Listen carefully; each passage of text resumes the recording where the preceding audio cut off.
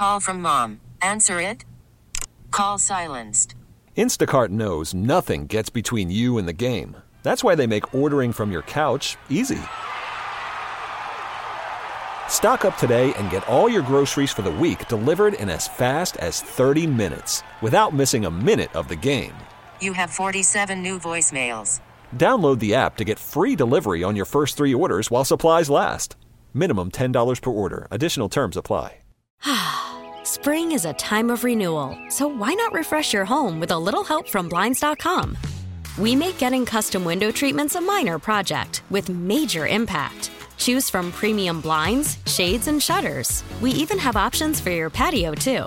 Blinds.com invented a better way to shop for custom window treatments. There's no pushy salespeople in your home or inflated showroom prices. Our design experts can help you find the perfect window treatments on your schedule. We'll even send free samples directly to you. Plus, we can handle the measuring and installation for you. Unlimited window treatments installed for just one low cost. And with Blinds.com, you'll always get transparent pricing. No hidden fees. Our free shipping and 100% satisfaction guarantee can put the spring back into your step and into your home, too. Shop Blinds.com right now and save up to 45%. Up to 45% off for a limited time at Blinds.com. Blinds.com. Rules and restrictions may apply.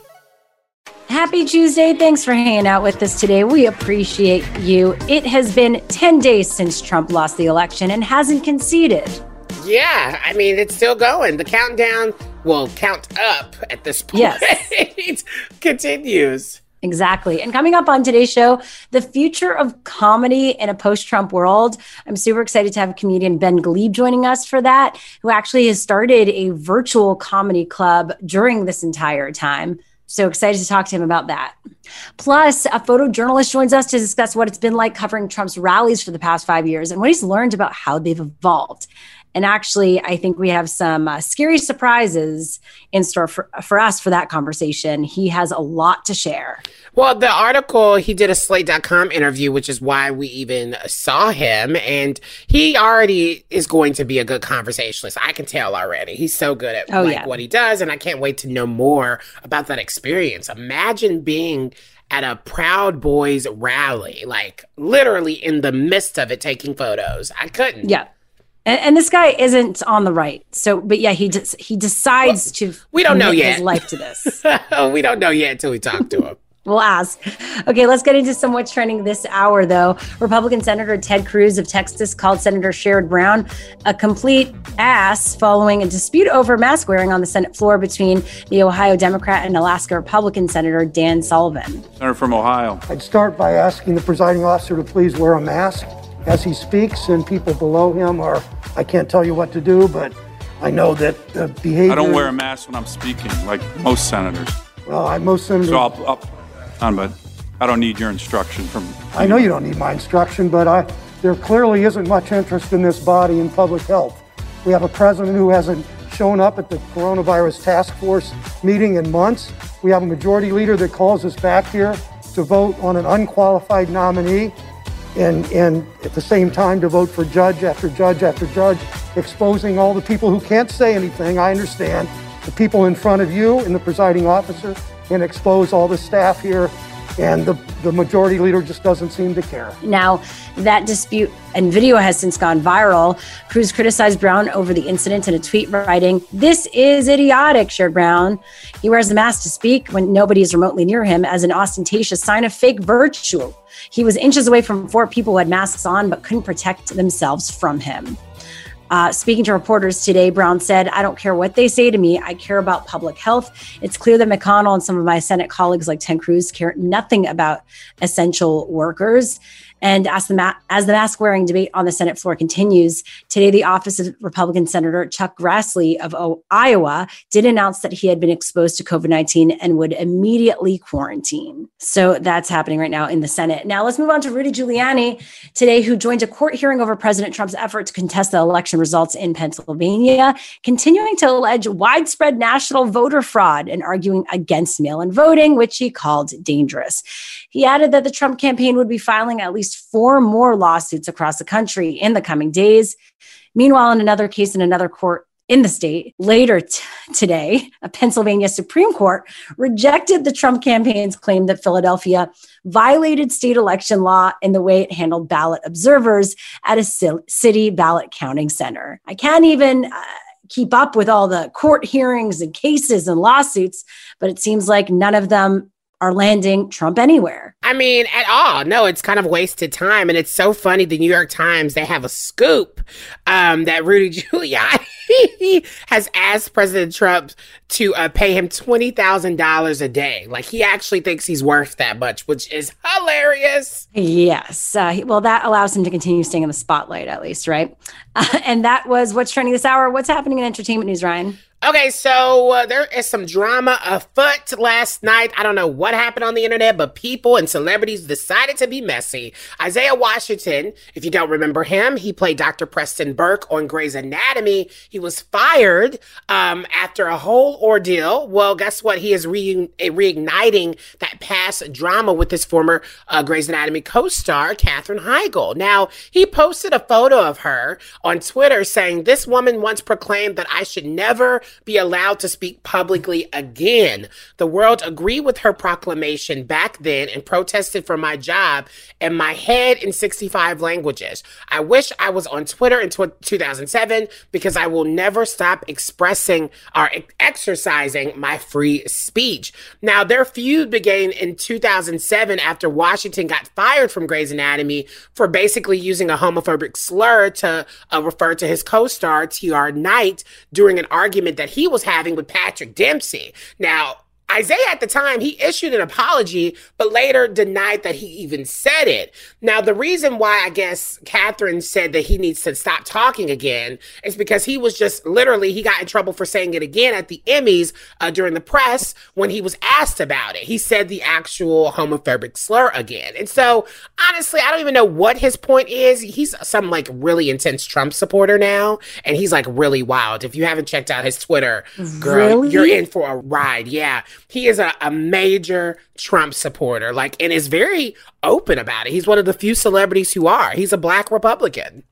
Yeah. I met him years ago, but yeah, he's been very problematic. He's wild. He's very, very wild. Now, I am super sad to talk about this story because Conan O'Brien, he's ending his late night show after 28 years. He announced today that he'll finish his TBS series Conan at the completion of its 10th season in June 2021. However, though, he has just signed on for a new weekly variety series on HBO Max. No details have been released yet. How I even started watching Conan O'Brien was from his popular travel specials, Conan Without Borders, where he's traveled, from Greenland to Korea, all these places. And yeah, I actually really like that. He said that's going to continue on TBS. So if you're a Conan O'Brien fan, stick around for that because he got a lot of good stuff coming up. Oh, good for him. Continuing his career after this long. It's really awesome. Okay, now coming up on the show, Trump officials are rushing to auction off rights to an Arctic National Wildlife Refuge before Biden can block it. The impact of this decision next with the Washington Post. Let's go there with Shira and Ryan, the new Channel Q. The Trump administration is allowing oil and gas firms to pick spots where they want to drill in Alaska's Arctic National Wildlife Refuge. Now, this is Trump's latest move to open up public lands to logging, mining, and grazing before President-elect Biden is in office. And here to share more is senior national affairs correspondent from the Washington Post, Julia Alprin. Welcome to the show. Thanks so much. So for some context, how important is this refuge? It is really an iconic refuge and hugely important ecological spot in the United States.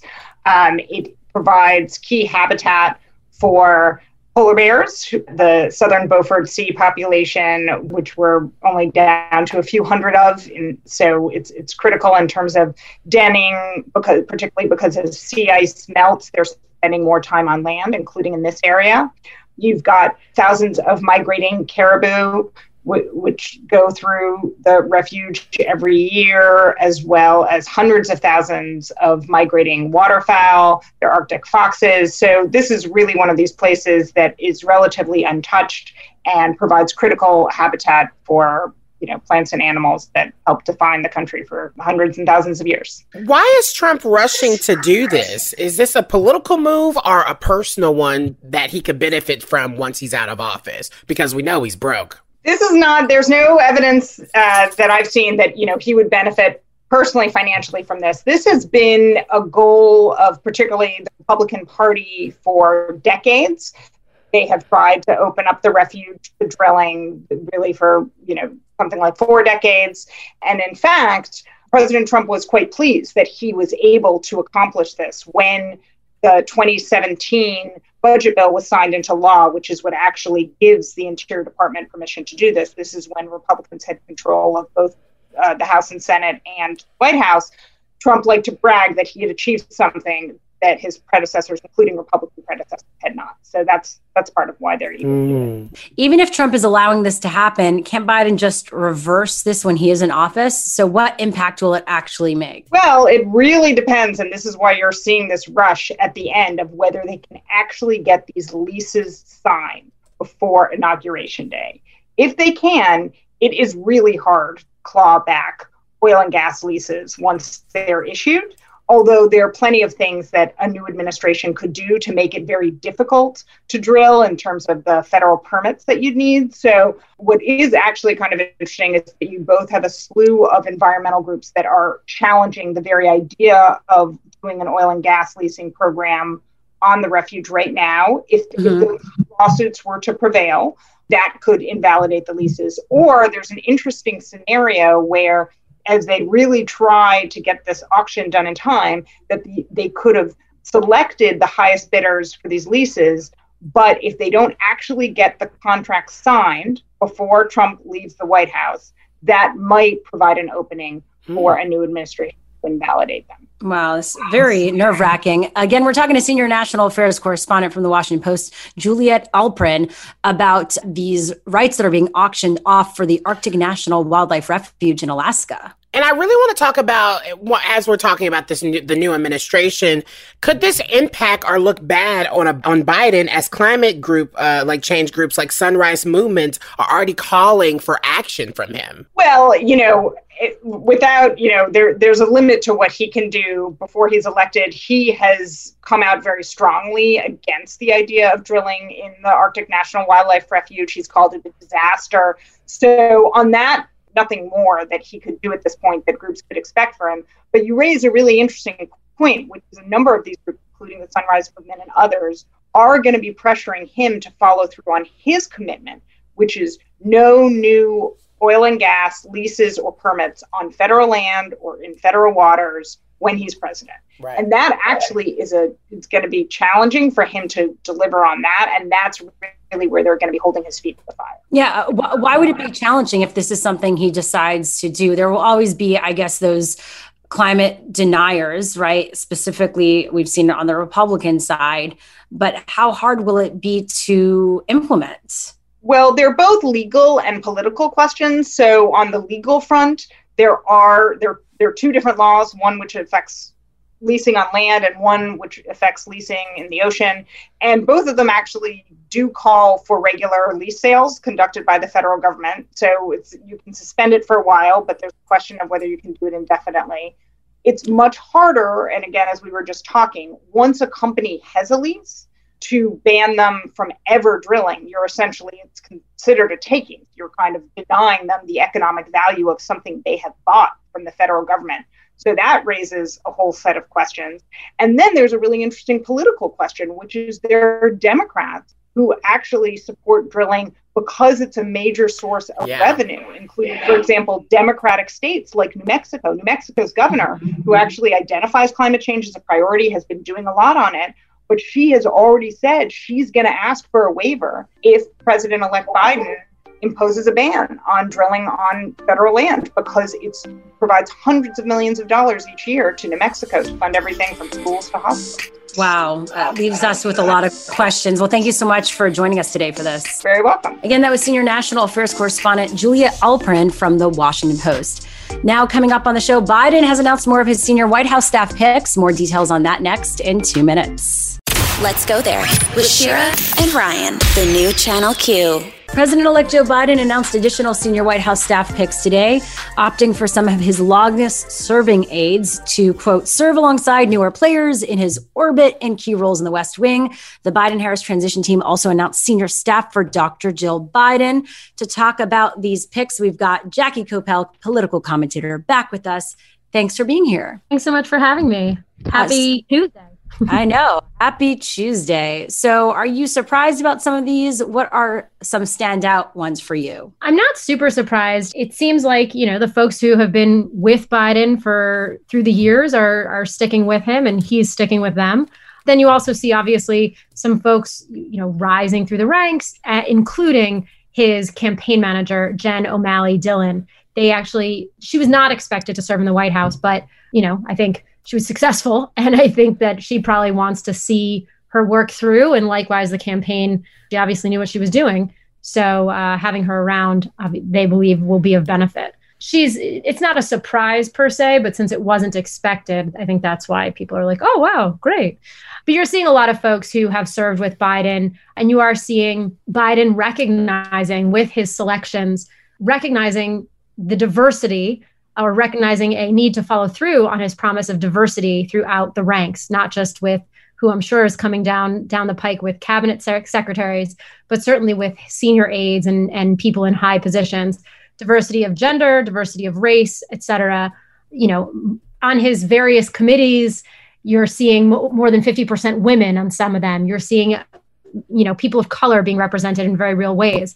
And I think it's both an acknowledgement of, hey, let's have our government look like the rest of the country, but also an acknowledgement of who helped get him there, right? And it was Black voters in South Carolina that handed him a huge win in the primary that turned the race around for him. And it was especially Black women who have worked to register people to vote and be activists, especially in states like Georgia, to help flip that state as just a recognition that, if you fight with him, you get, the spoils go to the victor. And likewise, this should be the case with folks who helped him get to the White House. Yeah, and the big challenge I think Joe Biden's going to find is how to incorporate and making sure there's enough progressives and moderates a part of his team. What do you think he's going to run to challenges-wise when it comes to that?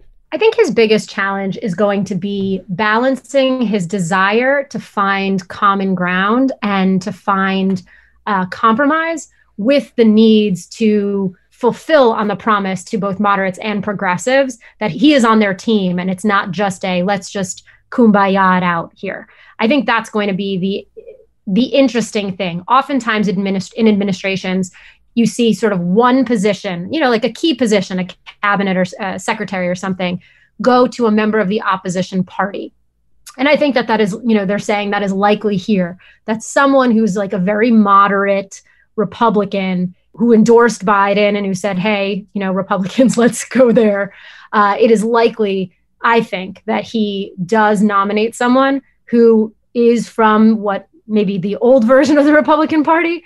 But I think that generally speaking, that it's a fine line that it's a tightrope walk that he has to make sure that progressives are happy and feel that their voices are heard.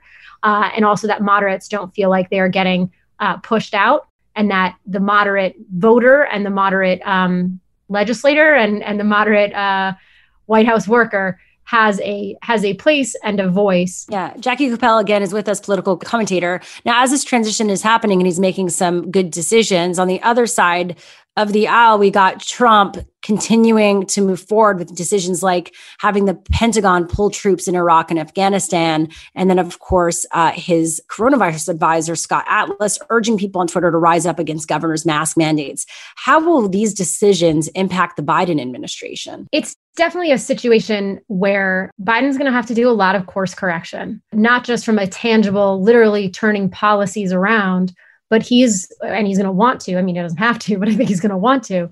But it's also from a messaging standpoint. I mean, Atlas does not have I think it's fair to say in the general scientific community, he's not particularly well regarded. And his appointment was pretty heavily criticized.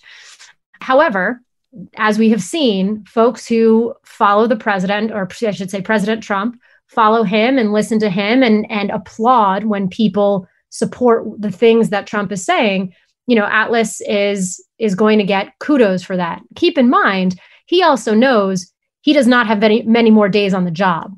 So Atlas is also, I'm sure, strategically trying to align himself with Trump to help set himself up for, the post-Trump administration and what his life and income and career path look like. I don't think that anyone at this point saying any of these things, they're not doing it. There's no for the good of the country that's happening. I think it's a fair, maybe they would not say that this was fair, but if I'm reading or seeing forest through the trees, I think it seems pretty obvious that strategically what they're doing is trying to align themselves with Trump, and they're not actually talking about the public health and safety factor. If you are concerned about health and safety, as a doctor, you are not going to then say rise up against mass mandates. All right. Well, Jackie Coppell, thanks again for being with us for this. Thanks for having me. Jackie Coppell can be found on Instagram at Jackie A. Coppell with all her political reports. Now, coming up, is student loan forgiveness finally here? We discuss that next in 2 minutes. Let's go there with Shira and Ryan, the new Channel Q. So student loan borrowers haven't made payments since March. Are you one of those people, by the way, Ryan? Have you not made any student loan payments? First of all, that's none of your business. You all up in my pocket. Give me your social security number now. That is none of your business. But no, yeah, I still try to pay a little something because I don't want to get too far behind. But yes, it is true that interest is not, I know the interest on some of the loans are most of the loans, they're not, it has stopped. And so you can just pay the bare minimum. But to be honest, no, they ain't really getting my money. All right. Well, this is going to expire on December 31st, unless President Trump or Congress acts to extend it. And we know where that's at right now, right? And if the deadline isn't pushed back, millions of student loan payments will come due a couple of weeks before President-elect Joe Biden takes office on January 20th.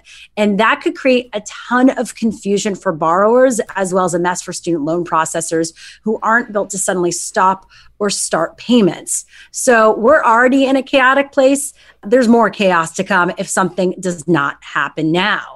Yes. And actually, the thing that I was mentioning earlier, I wanted to be a little bit more clear. The suspension and interest waiver only applies to the federally held loans. So that's about 85% of federal student loans. That kind of covers that roughly. But for me personally, I have federal loans, but then I also have private loans, which are Sallie Mae loans. And that's really going to be the thing that kind of screws everyone. Because who knows if you got loans from Sallie Mae, that's not a federal loan. Those are more private. And so you may still have to pay those back. And so it could really be a situation where it's when you're talking about canceling student debt, what does that mean across the board? Well, yeah. So, and Biden's campaign really had pushed erasing $10,000 for roughly 37 million Americans who have federally backed student loan debt. But now, as this transition is happening, a lot of people are wondering, hey, can he use executive power to forgive student debt altogether? Is that even a reality here in our future? What do you think? I mean, Chuck Schumer's already basically talking about how he's been trying to, he said that, Biden's going to be able to cancel $50,000 in student loan debt in the first 100 days. So I don't know. Maybe it can happen. Yeah, him and Massachusetts Senator Elizabeth Warren is definitely pushing for that. But, Biden has been kind of trying to sidestep those questions from reporters and the public. He yesterday expressed support for the House Democrat stimulus package, which would extend the suspension of payments through September 2021 and cancel some student debt. But there's no word as to whether he can actually use an executive order to do that, or whether he would even want to do that, right? Because it's complex, right? It's not so simple as to just saying, hey, we're going to cancel this altogether. Everyone's free to go. I don't know, but I don't know if I necessarily agree with that. I think, Senate Minority Leader Chuck Schumer and Elizabeth Warren wouldn't be pushing for this, especially Elizabeth Warren, who was known for being the I have a plan woman during her time when she was running for president. I have to push back in this idea of I think they have the all of their T's crossed and their I's dotted when it comes to this. I think a lot of the narrative is it's not going to be as easy as we think. And to be quite honest, I do think it's going to be difficult. But if they are saying that we are at a place where we can do it, then I have to kind of believe them, especially more so really believe Elizabeth Warren, because she's kind of proven herself as someone who has a plan and knows how to dissect that plan to make sure everything is in line. Yeah, and she has a background in education. So I do agree with you in terms of the, taking a bit of student debt. The $50,000 in student loan debt per borrower could be amazing. So that's the latest update there, and some options, but we will see. Coming up on the show, a COVID-19 vaccine delivery program is on the way. What does that even look like? That's next on What's Trending this hour. Let's go there with Shira and Ryan, the new Channel Q. Coming up on the show, a photographer who covered 5 years of Trump rallies joins us to share his stories. This should be interesting. Plus, the future of comedy virtually and without Trump in office. Comedian Ben Gleib joins us for that. And we always love him on the show, that's for sure. I love Ben Gleib. Ever since you took me to his house and I met him on his birthday party, that was just such a fun time. I miss being able to go outside. Yes, those were the days pre-COVID. By the way, you're referencing a time when it wasn't during the pandemic. If anyone's wondering. Oh my God. Duh. I just literally started crying over saying I miss being outside. That implies that. Thank you. Okay, let's get into some What's Shira Trending wants to make hour. sure she's following the rules. Hey, it's just me and my crystals here, so I'm all good. Even though she's never followed the rules during this pandemic. That's a lie. That's a lie. That's a trope that he has on this show. It's a narrative. Yes, your narrative. Okay, so now Facebook founder and CEO Mark Zuckerberg was questioned during a virtual Senate hearing today. And here's Senator Richard Blumenthal asking Zuckerberg about why they didn't shut down Steve Bannon's account after he threatened to murder government officials, including beheading Dr. Anthony Fauci. Here's what he had to say. As you say, the content in question did violate our policies and we took it down. Having a content violation does not automatically mean your account gets taken down, and the number of strikes varies depending on the type of offense. So if people are posting terrorist content or child exploitation content, then the first time that they do it, then we will take down their account. For other things, it's multiple. I'd be happy to follow up afterwards. We try not to disclose these. Down his account. Will you commit to taking down Steve Bannon's account? Senator, no, that's not what our policies would suggest that we should do. I love how he was like, we can continue this discussion. Like, let's offline this discussion. And you're like, no, that's why he's doing this in front of the nation and the world, because he wants to see what you say. You can't offline a Senate hearing. Yeah. It's a mess. Now, it still seems to be a complicated scenario for Zuckerberg. Relationship complicated. Now, Amazon's new online pharmacy opened today. It lets you buy medication and order refills on your phones or other devices and have it delivered to your doorsteps in a couple of days. Yeah, that's pretty cool, just like a book or toilet paper. And this moves Amazon into a new business, potentially shaking up the pharmacy industry, as it has done to everything from booksellers to toy stores and grocers. But I don't like Amazon's interface. Like, their website is hideous. They got all this money and it still looks like that. It honestly is not my vibe. And that's the reason, really, to be honest, I don't really use Amazon. And so, yes, this could be a huge deal. But I don't know. I just can't get into it. Yeah, I don't get why the administration is just questioning Google when Amazon seems to be taking over and just ruining every industry. Yeah, for sure. And in another incentive for Prime members, Amazon is also teaming up with Cigna's Evernorth subsidiary to offer its Inside RX card. And so that's going to provide discounts on brand name prescription drugs when buying them without insurance on Amazon Pharmacy and some 50,000 participating drugstores. So they are making a big leap into this, and we know how they work. They're probably going to win at this game. Now, Pfizer, let's move on to what they're doing. They've announced that Rhode Island, Texas, New Mexico, and Tennessee were chosen for the launch of their coronavirus immunization pilot program to help with planning vaccine delivery and deployment. And according to the company, the states were chosen because of their, quote, differences in overall size, diversity of populations, and immunization infrastructure, as well as the state's need to reach individuals in varied urban and rural settings. So, we're going to have that on demand, I guess, as things continue. And that was what's trending this hour. What's happening in entertainment news, Ryan? Oh my God, I have the cutest story to talk about in the T Report. It has to do with George Clooney. You love his wife, Amal. Oh yeah, I love them. He is finally confirming he was in GQ's Men of the Year issue. And George Clooney is finally confirming one incredible story about how he repaid 14 of his closest friends for all their support over the years. He gave them each $1 million in cold, hard cash. Hello, friendship. I mean, where's friends like that?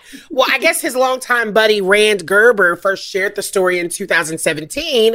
But with speaking with GQ, they're asking him the important questions here, being like, okay, so tell us what happened here. And he goes into the full detail of this moment. He basically says Amal and him, they had just met. They weren't dating yet. Mm-hmm. He was single. He was aging. All his friends were older than him. And he had some major success coming from Gravity, his film. And he was just like, well, why not? Why, if I die now, they're already in my will. And so he was like, I'm just going to do it this way. And so he went to a place downtown with some security guards where he was able to basically get a whole bunch of cash. He rolls up on his friends with bags of like literally $1 million. And he even points to say that weight wise, it's not as much as you think it would be. But the sweetest thing about this story was his favorite detail to point out. He picked up the cash on September 27th, 2013, and it was exactly 1 year before he married Amal Clooney. I mean, this makes me like him even more. I know, right?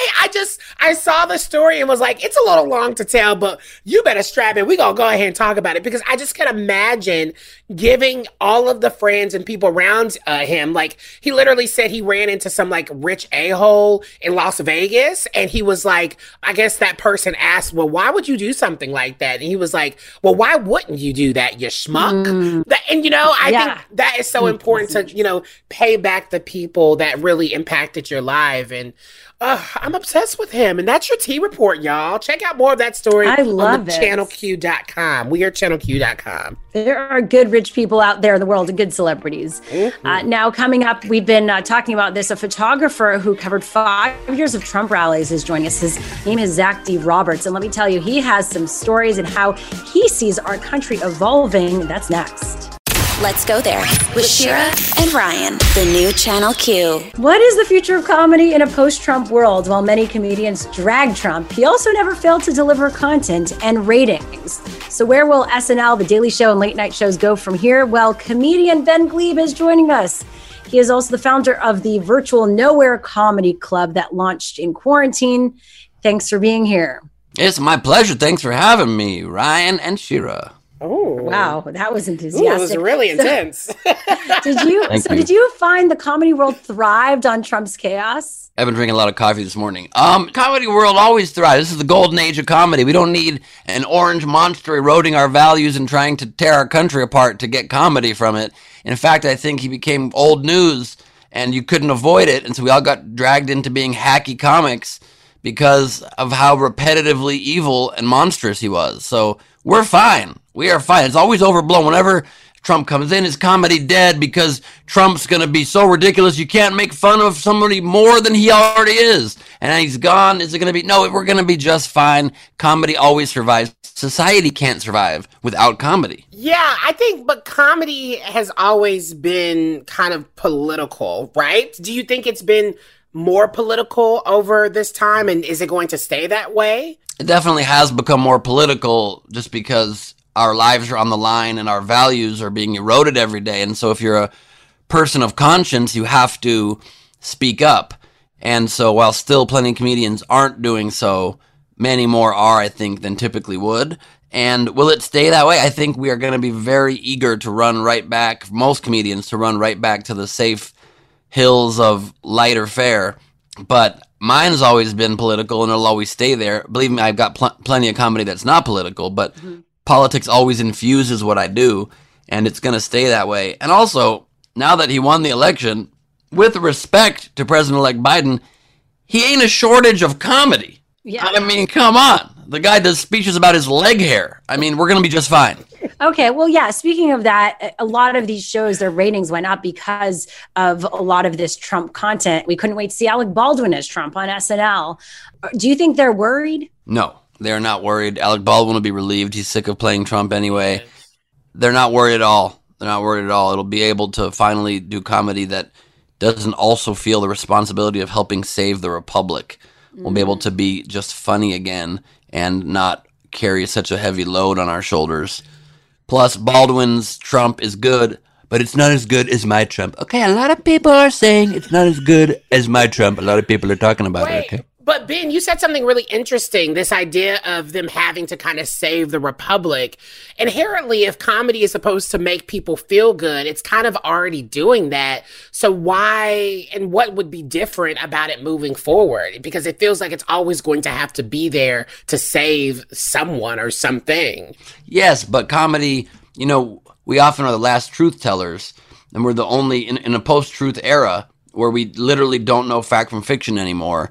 One of the last bastions of truth is comedy clubs and is comedy writing and comedy material. And so we, during the Trump era, I've felt the extreme pressure to make points that will hopefully get people to see that the person they are supporting is a danger to all of us, including themselves. That's a lot heavier of a weight to have to bear than to say, oh, I just want you to see how we're doing thing X or thing Y a little bit wrong in society, that we can marginally improve ourselves. It's not so immediately existential. Mm-hmm. And so I think it'll just take I guess it depends on what communities are affected by just anything going on, right? Because I think it is...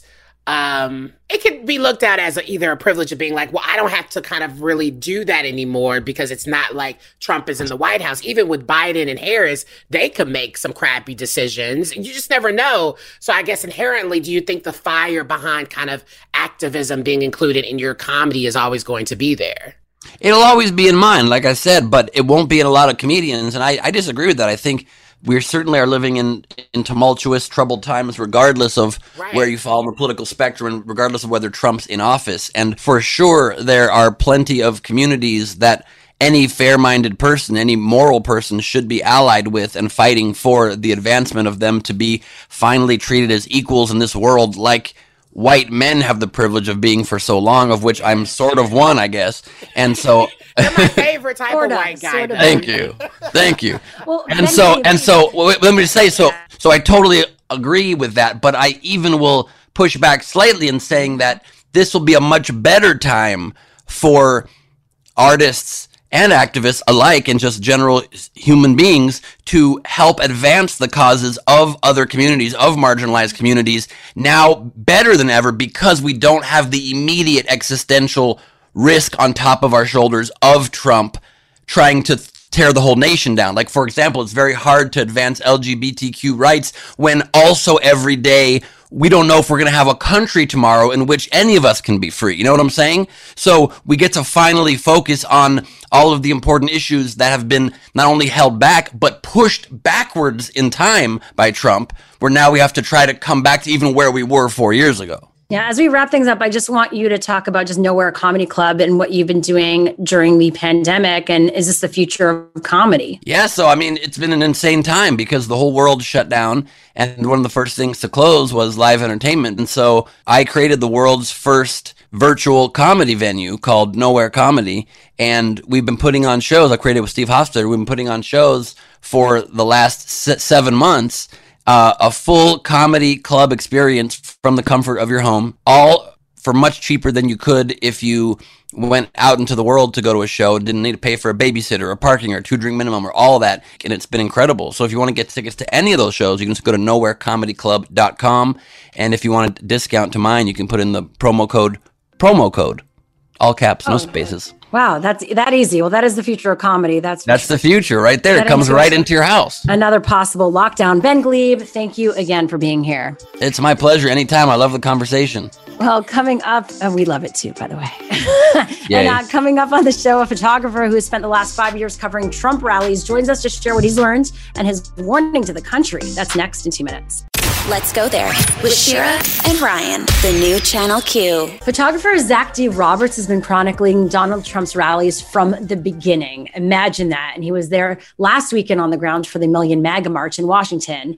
Zach D. Roberts, photojournalist, joins us right now over Zoom. Thank you so much for being here. Thanks for having me. So this is pretty wild. You've been covering right-wing rallies long before Trump was in politics, including NRA marches back in 2006. When and why did you start to focus on this? I'm actually sitting outside of the Fulton Board of Elections right now because I'm down in Georgia covering the continued election going on down here. I originally started working in covering voting suppression in the 2004 race and the 2008 race, and covering how basically, Jim Crow is kind of continued on via, even though the Voting Rights Act is still around. And then I started noticing that all of these people that were behind voter suppression in Arizona and Georgia and Mississippi were connected to these far-right, usually white nationalist, anti-immigrant groups. Eventually, like Secretary of State of Kansas, Chris Kobach, who basically had white nationalists on his staff and that sort of thing. Basically, he's behind SB 1070, if you remember the, Papers, Please law in Arizona. And he's a member and part of white nationalist organizations. I think anti-immigrant is too light of a word for the groups that he's attached to. And it kind of just trickled there from there, is that I was familiar with the names of the people that would show up to these rallies, see the talking points that they would use, and then obviously jump forward a couple years between NRA and CPAC, groups and stuff like that I covered as well, is that you started having Donald Trump, and then I started seeing his messaging. I mean, you had Donald Trump beforehand, messaging, using anti-immigrant messaging, using a megaphone, when he was calling Obama Kenyan and all this. Oh, yeah, the birthism claims, right? Yeah. And I think it's so interesting you talk about kind of over the years how it's changed. What made the Million MAGA March different for you? Like when you were in that moment, what did you feel that was just like, oh, this is new, this feels different? So a lot of people, I think that, Joe Biden's campaign was messaged a lot. Like, I'm going to be able to bring people together. I'm going to bring people, bring them out of the fold of Donald Trumpism and that sort of thing. I've been screaming, I don't know how you're going to do that, because these people are gone in a lot of ways. And the fact that 10 to 15,000 minimum showed up in the streets of Washington weeks after an election that showed that Joe Biden had won several states over the minimum, for electoral college, that, and, so you had all these groups kind of coming together, and you didn't just have them showing up, because there's one thing about them just showing up and they're off to the side. You might have a George Bush rally and then have Westboro Baptist, back in the day, show up there. But even the Bush supporters back then were like, no, these people do not represent us. But you had hundreds of Donald Trump MAGA supporters cheering and thanking the Proud Boys as they marched through town and literally shoved a journalist away. They had threatened. So I usually can handle death threats and threats in general pretty well when I'm covering these things. It's relatively normal. But getting one before I've had my coffee and before 9:30 a.m. was a first for me. This rally, I had one of them threaten me because I was videotaping them. And so it's the adamant nature of it. It's not just they're not just rallying for Trump and hoping that they are convinced 100% that he is going to win, that he is going to serve at least 4 more years, if not another 4 after that, because he deserves it, according to them. But also the edges of almost everybody I talked to had at least a little bit of the QAnon conspiracy in their conversation. They were talking about how all of the Democrats, you could name a Democrat, be like, oh, they're a pedophile. Zach D. Roberts, photojournalist, joins us right now, who's been covering Trump rallies the past 5 years. And even before that was covering far-right, right-wing rallies since 2006. I guess, you are a journalist, so I would assume your own political beliefs don't get in the way. However, it's hard in this situation where these types of people are in your face. How do you separate what you believe in and what you're covering? And at any point, have you felt like, I don't want to continue putting a spotlight on these individuals? Well, first thing I'd say is that I think that there's a line. Whether or not I go out and be like, well, I support Bernie Sanders, I support Hillary Clinton. No. What I will say, though, is that I'm an anti-fascist. And I think that if you're a journalist, you should be an anti-fascist. Whether you're a supposedly card-carrying member of Antifa is a different story. I'm not going out and marching and, and doing anything else like that, I will cover them. But like, I think that it's pretty easy to not be fair and balanced, or to be fair and balanced. But the way to be fair and balanced with groups like these are to be honestly what they are. You're a racist. Yes, the Proud Boys have African American and Hispanic, and even supposedly a trans member. They claim that they're not racist, but I can hear what you say. I can hear what you tell me in interviews. And I can hear that when you talk about Western chauvinism and that the West is the best, and the idea that America has never done anything wrong, and that colonialism isn't wrong, and that Pinochet down in Chile, like, it was okay. Actually, it was good that he threw people out of helicopters, murdering them. Like, there's a level of very straight journalism that I have a line. Again, we're talking to photojournalist Zach D. Roberts, and we'll be back with more of Let's Go There and him right after this. Let's Go There with Shira and Ryan, the new Channel Q. If you're just tuning in, we've been talking to photojournalist Zach D. Roberts, who has been following Donald Trump's rallies from the beginning. We've seen so many protests happening, and this one, seeing the streets being flooded with Proud Boys, it's chilling in all honesty. But when you see it get violent and you're out there, how are you handling that? What is your plan in those moments? I always say that, like when I wanted to become a photojournalist, I thought that, okay, I'm going to go overseas. I'm going to go to Bosnia, that was what's happening when I was a kid. And, I'm going to wear a bulletproof vest. I'm going to have a helmet. I'm going to have all that stuff. I've got those right. I'm doing this interview from my car, and I've got those in my trunk right now. I have a ballistic helmet that can take a 9mm round to the head. And I got a bulletproof vest, and I have 2 gas masks and things like that. And so I'm prepared that way in that sort of prep. But I always run in a group, and luckily, we all keep each other's back in that way. And, they keep me safe. I don't expect the police to keep me safe. Actually, I was going to ask you, are police less intense at these rallies compared to what you've seen with counter protesters or Black Lives Matter protests and peaceful demonstrations? Absolutely. It's like night and day. Yeah. The way that police act. I covered protests of every single different kind. There was stronger police presence at the Women's March than there was here at this one. And, and when you have actual white nationalist groups that I saw some of them carrying, buck knives and stuff like that. I don't know what the laws are in DC, so I don't know if it's actually illegal or not. But, bringing offensive weapons, not just defensive weapons, which, mind you, they went out there with, they had shields. They were ready for anything. And they're prepped, and they kind of, ramp themselves up beforehand to go out to these things. Yeah, honestly, I'm surprised that you're not a target, like, I feel like they've seen you as a photographer, right? Yeah. And you're immediately tagged the fake news media.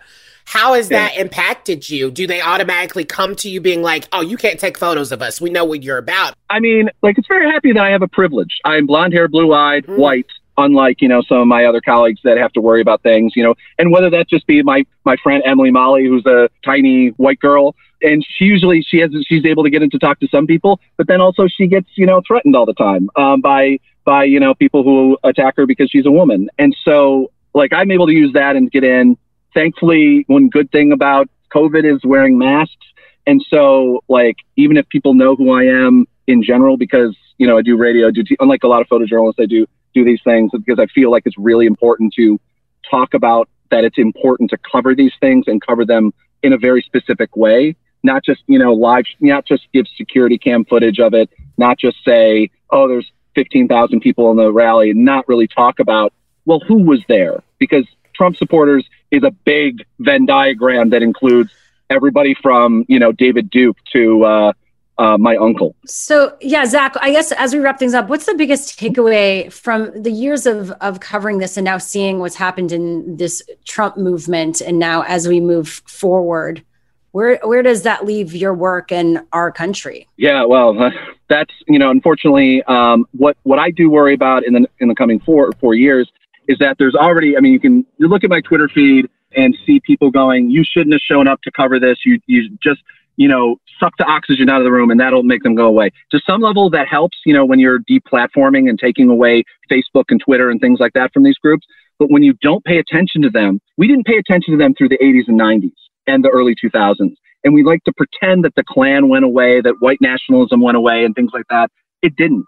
it festered on the internet and in message boards and things like that, and then grew and became the Donald Trump presidency. And so now that Joe Biden's in office, I deeply worry that the left in the most general way, left of fascism basically, will be like, okay, good, we can go to brunch and we don't have to care about this anymore. We don't have to confront fascism every day like we have had, especially this year, the Black Lives Matter. I don't think Black Lives Matter is going to go away. I don't worry about them. What I do worry is about the kind of like the 800,000 people that showed up in DC at the Women's March and things like that, like the kind of weekend activists that like, hashtag resistance, that sort of thing. I need those people to continue to care about this, because otherwise it's just going to be a handful of us people that are out there covering this.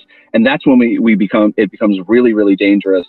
And maybe they're not going to have, 5,000 person rallies fitted in Charlottesville or something like that, and they won't have Donald Trump. Maybe they will continue to have Donald Trump rallies. Who knows what he's going to do, but they will still be working. Zach, thank you so much for your time and for your work. And really the words that we all need to hear, where the work continues, right? We can't ignore what's happening in front of us. Again, that was Zach D. Roberts, a photojournalist. Where can people follow you online and all your work? On Twitter, it's ZD Roberts. That's the best place, ZD Roberts on Twitter. All right. Thanks again. Thanks so much. Now coming up, can mouthwash actually stop you from getting COVID-19? We've got the answer for you next on What's Trending this hour. Let's go there with Shira and Ryan, the new Channel Q. Coming up on the show, what you need to know about the 2 vaccines that have been announced and which one is better for COVID-19, that is, just to clarify. Well, yes, for sure. If you were wondering. Right? When you say vaccines right now, I think everyone knows what you're talking about. And my T Report has a special vaccine-related, celebrity story. So stay tuned for that. Okay. Mm-hmm. All right. Love that. Well, let's get into some What's Trending this hour. Senator Lindsey Graham, he keeps on getting in trouble. He was on the defense today over disclosures that he had contacted state election officials in states won by Joe Biden in an apparent effort to get them to disqualify some ballots. And here is Graham being questioned by NBC News reporters today. No, that's ridiculous. I talked to him about how you verify signatures. Right now, a single person verifies signatures, and I suggested as you go forward, can you change it to make sure that a bipartisan team verifies signatures, and if there's a dispute, come up with an appeal process. So his staff called Saturday trying to hook me up with a media outlet so I could say something nice about him. I thought it was a nice conversation. Why is a senator from South Carolina calling the Secretary of State in Georgia anyway? Because the future of the country hangs in the balance. I really appreciate his clarification there, although I don't think it's going to work because, the Washington Post reported yesterday that Graham had called Georgia's Secretary of State, Brad Raffensperger, late last week seeking to have legally cast absentee ballots disqualified, which could cut into Biden's 13,300 vote lead over President Trump there. And next up, mouthwash can kill COVID-19 within 13 seconds of exposure in a lab. That's from a new UK study. Don't sound so excited about mouthwash. Mouthwash. I am. I like mouthwash. I mean, yeah, I hope everyone does. It's very good for your hygiene in your mouth. So the results of research conducted at Cardiff University indicate that over-the-counter mouthwashes containing at least 0.07% cetipyridinium chloride, that's also known as CPC, showed, quote, promising signs of being able to destroy the virus when exposed in a lab setting. This is what Dr. Nick Clayton said, and these positive results reflected in Cardiff University's clinical trial. CBC-based mouthwashes could become an important addition to people's routine, together with hand washing, physical distancing, and wearing masks, both now and in the future. So if you haven't added mouthwash to your daily routine, maybe you should start. I mean, to be honest, mouthwash burns like it can kill it through anything. Like, it honestly feels like there's acid in your mouth sometimes. So, yes, I enjoy it. Yeah, that's what I kind of like about it in a strange way. Now, this is for all our Philly listeners out there. If you have family in Philadelphia, they are prohibiting most indoor gatherings through January 1st, joining a lot of cities across the U.S. that have begun to shut down because of the COVID-19 spreading relentlessly. High schools and colleges in Philadelphia are moving to remote learning. Restaurants must revert back to takeout, delivery, and outdoor dining only. Businesses like bowling alleys, movie theaters, arcades will once again have to shut their doors. Religious institutions have some leeway, but must limit their indoor gatherings to 5 people per 1,000 square feet. So you have to be like a VIP churchgoer, I guess. The new series of safer at home restrictions go into effect this Friday and will run into the beginning of the new year, with extensions and additional restrictions possible according to this new order. And this time around, public and private gatherings are the main target. Listen to this. Indoor gatherings involving more than one household are prohibited, both in public and in private spaces. So that was what's trending this hour. What's happening in entertainment news, Ryan? Okay, so I told you I had a vaccine-related story, and of course it has to do with one queen, because as we know, this week, Moderna. Moderna? Is that it? Sounded very Southern of you, Moderna. Well, this week, Moderna announced early results show that, obviously COVID-19 vaccine is 94.5% effective, and we're about to talk about it. Well, a report published in the New England Journal of Medicine credits the Dolly Parton COVID Research Fund.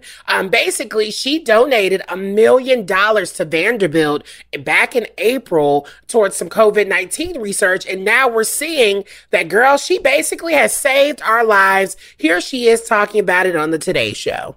I'm sure you've heard through the grapevine that you're trending this morning online for the Dolly Parton Research Fund's donation toward the COVID vaccine. So in the midst of all of this craziness that we're living, your dollars really are making a difference. Yeah, that's what I understand this morning. I haven't read up enough. They told me that just before I went on the air, that they may be asking me about that. So I'm just happy that anything I do can help somebody else. And when I donated the money to the COVID fund, I just wanted it to do good. And evidently it is. And let's just hope we find a cure real soon. I mean, is there anything Dolly Parton can't do? I mean, she's pretty incredible. And I told you had a bit of a twang to it. It's like Aunt Moderna because Dolly Parton's involved. Yeah, I guess you're right. Moderna. Oh my God. I was just making sure that sounded right. But yeah, this is really exciting news. And $1 million really goes a long way when it comes to COVID-19 research. And I'm so excited that we will see what happens. But I know we're going to talk more about it because I always tend to be a little bit of a skeptic when it comes to these vaccine announcements. But that's your T report. This is where we're at in 2020, making jokes about vaccines. Yep. Moderna. Who knew that would happen? Yeah. Now coming up, in all seriousness, what you need to know about the latest COVID-19 vaccines and how they will be distributed. We discuss that next with our infectious diseases expert, Dr. Michael Sag, in 2 minutes. Let's go there with Shira and Ryan, the new Channel Q. A lot of COVID-19 vaccine news as of late. So which is more effective, Moderna or Pfizer and BioNTech's vaccine? And here to break them both down is infectious diseases expert, Dr. Michael Sag. Dr. Michael, is this like a celebratory time for you in the midst of a lot of tragedy, obviously, because it feels like we're close to something? Yeah, I feel a little bit like Dickens' novel, A Tale of Two Cities. It's the best of times. It's the worst of times. Mm-hmm. So the best is clearly the vaccine news. I don't think many people expected these vaccines to work to the degree that they did. Some people wondered whether they would work at all. And if they did think it would work, maybe at the 60, 70% efficacy. This was 90% plus. Who in the world? There are very few vaccines that are that effective. Measles, perhaps, maybe the shingles vaccine. This is not just a home run. This is, at least for the early evidence, a grand slam. Well, Dr. Sachs, should we be comparing what we've heard from Pfizer and BioNTech to Moderna? Like, has this just turned into a race on who can make the vaccine quicker? I think you could look at it that way. I look at it 180 degrees different. Yeah, I'm a skeptic. I'm more negative. Well, that's okay. So I think we both have valid points of view. What I would say is there's no way that a single company can provide all of the needed vaccine and the time frame that's going to be required. So the more folks we have in the game, the better. And to the point that these vaccines showed not only that they worked, but the proof of concept was established that you can prevent infection. So I would guess maybe is a better word, that most of the vaccines that are in development right now are going to work. Maybe not exactly to the same degree, but that's outstanding news because we have 330 million people in the United States, and around the world, we've got up to 4 billion people who are going to need some degree of protection against this coronavirus. There's no way that a single company could pull that off. Right. So more power to us. Yeah. Again, we're talking to infectious diseases expert, Dr. Michael Saag. You bring up a few things that I want to talk about, but I guess first is which one seems more reliable from testing and protocols? Or you're saying both of them are pretty much reliable. If you had a choice of both, either would work. Correct. There's some nuances between them that I think are worth pointing out. The number one difference is that the Pfizer BioNTech vaccine, as you've heard about in the news, requires this cold chain transport, which means it has to be held at minus 70, minus 80 degrees Celsius, which is really, really cold, dry ice cold. And so if that cold chain gets broken and say the dry ice evaporates and the contents warm up for anything more than a couple hours, that vaccine is shot. It's not going to work. The Moderna requires cold, but not to the same degree. And so refrigeration, freezing, in essence, can keep it intact. So it's going to be a little bit more durable. And that's good news in terms of getting vaccinations to more rural communities, which may not have the capacity or ability to keep it at minus 80. So I think the key words that jump out for me is the high efficiency. Does that mean we can finally achieve herd immunity quicker? Yes. Now we can finally use the word herd immunity in the proper context. Yeah. The notion of using herd immunity for everyone to get infected, 240 million people, of which 6 to 8 million will die, doesn't feel good to me. Yeah. The notion of a vaccine that will prevent that, yes. So what we would want to see is of the 330 million people in the U.S., we'd like to see about 240 million or 220, 240, 60, 70% of us have immunity to coronavirus, and then we bend the curve. Then there's not enough fuel of eligible patients or susceptible patients to become infected, and the virus infection starts to burn out.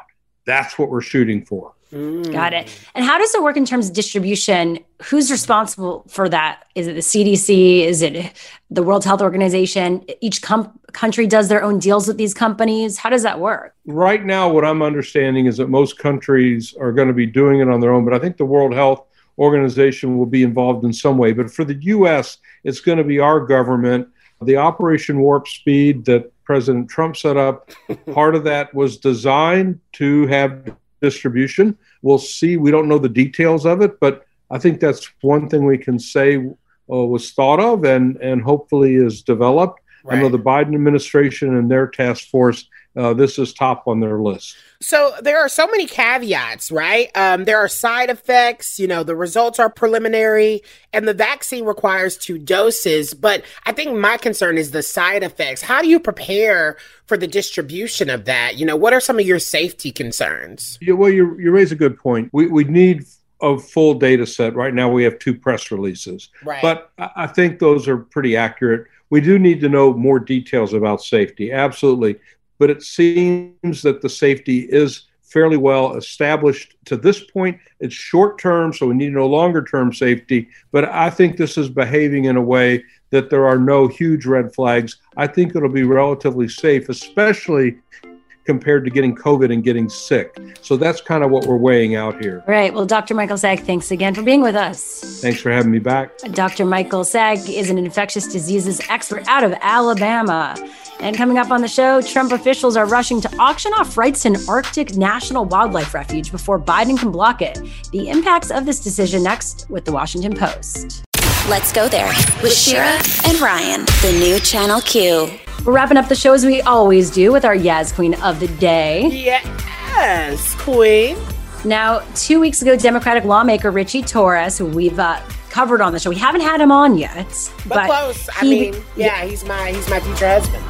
He's hot and he's very smart. Yes. Well, we could still, ogle over him. He became the first openly gay Afro-Latinx person to be elected to Congress when he was elected to represent New York State's 15th congressional district, which covers the South Bronx. And he and other new Congress members went to Washington for new member orientations last week, and we covered some of that as well. Well, over the weekend, of course, there was the MAGA march, right? And he kind of found himself in the middle of it. And he posted this on Saturday. About an hour ago, I was traveling from the Capitol to the Hyatt Hotel when a MAGA demonstrator screaming from a microphone called me a homeboy in a suit. And he says, sorry, MAGA, but the name is Congressman-elect Richie Torres. And the tweet had over 250,000 likes and over 21,000 comments. Many were supportive. And of course, there were those homophobic trolls, but let's not talk about them. And after some reflection, he posted this video really owning where he's at right now on social media. Hello, everyone. I'm Congressman-elect Richie Torres from the Boogie Down Bronx. I never thought in my wildest dreams, as a poor kid of color, that I would go from public housing in the Bronx to the People's House in Washington, D.C. I am fired up, and I'm looking forward to causing good trouble. Now, we love that. And he also told Reuters last week, just to bookend this, we're witnessing the collapse of politics as an old boys club, and we're witnessing the embrace of America as a multiracial, multi-ethnic, inclusive democracy. So again, a yes queen to Richie Torres. Yes, queen. All right, now we'll have to get him on the show, that's for sure.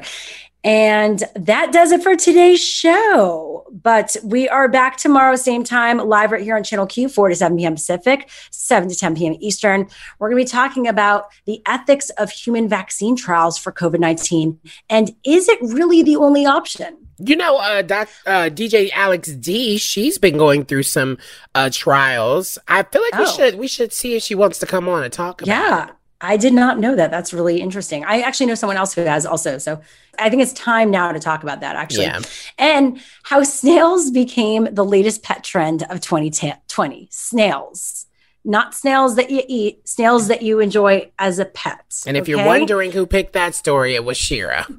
It's not random. This was featured in The Guardian. And I actually have a friend who's a big social media personality that was featured in this. So we're going to get her on to talk about why she decided to end up having a pet snail. Define big social media personality. Define what that is.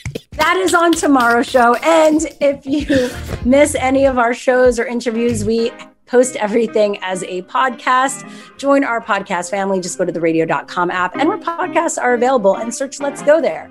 We are sending you love and light. And honey, you better remember to slay, y'all. We'll see you tomorrow. Have a great night. Bye. Let's Go There with Shira Lazar and Ryan Mitchell on Channel Q. On the next show, the ethics of human vaccine trials for COVID-19. And is it the only option? And how snails became the latest pet trend of 2020. Listen live weekdays 4 to 7 p.m. Pacific, 7 to 10 p.m. Eastern on Channel Q. Or on your own time with the Let's Go There podcast on the radio.com app.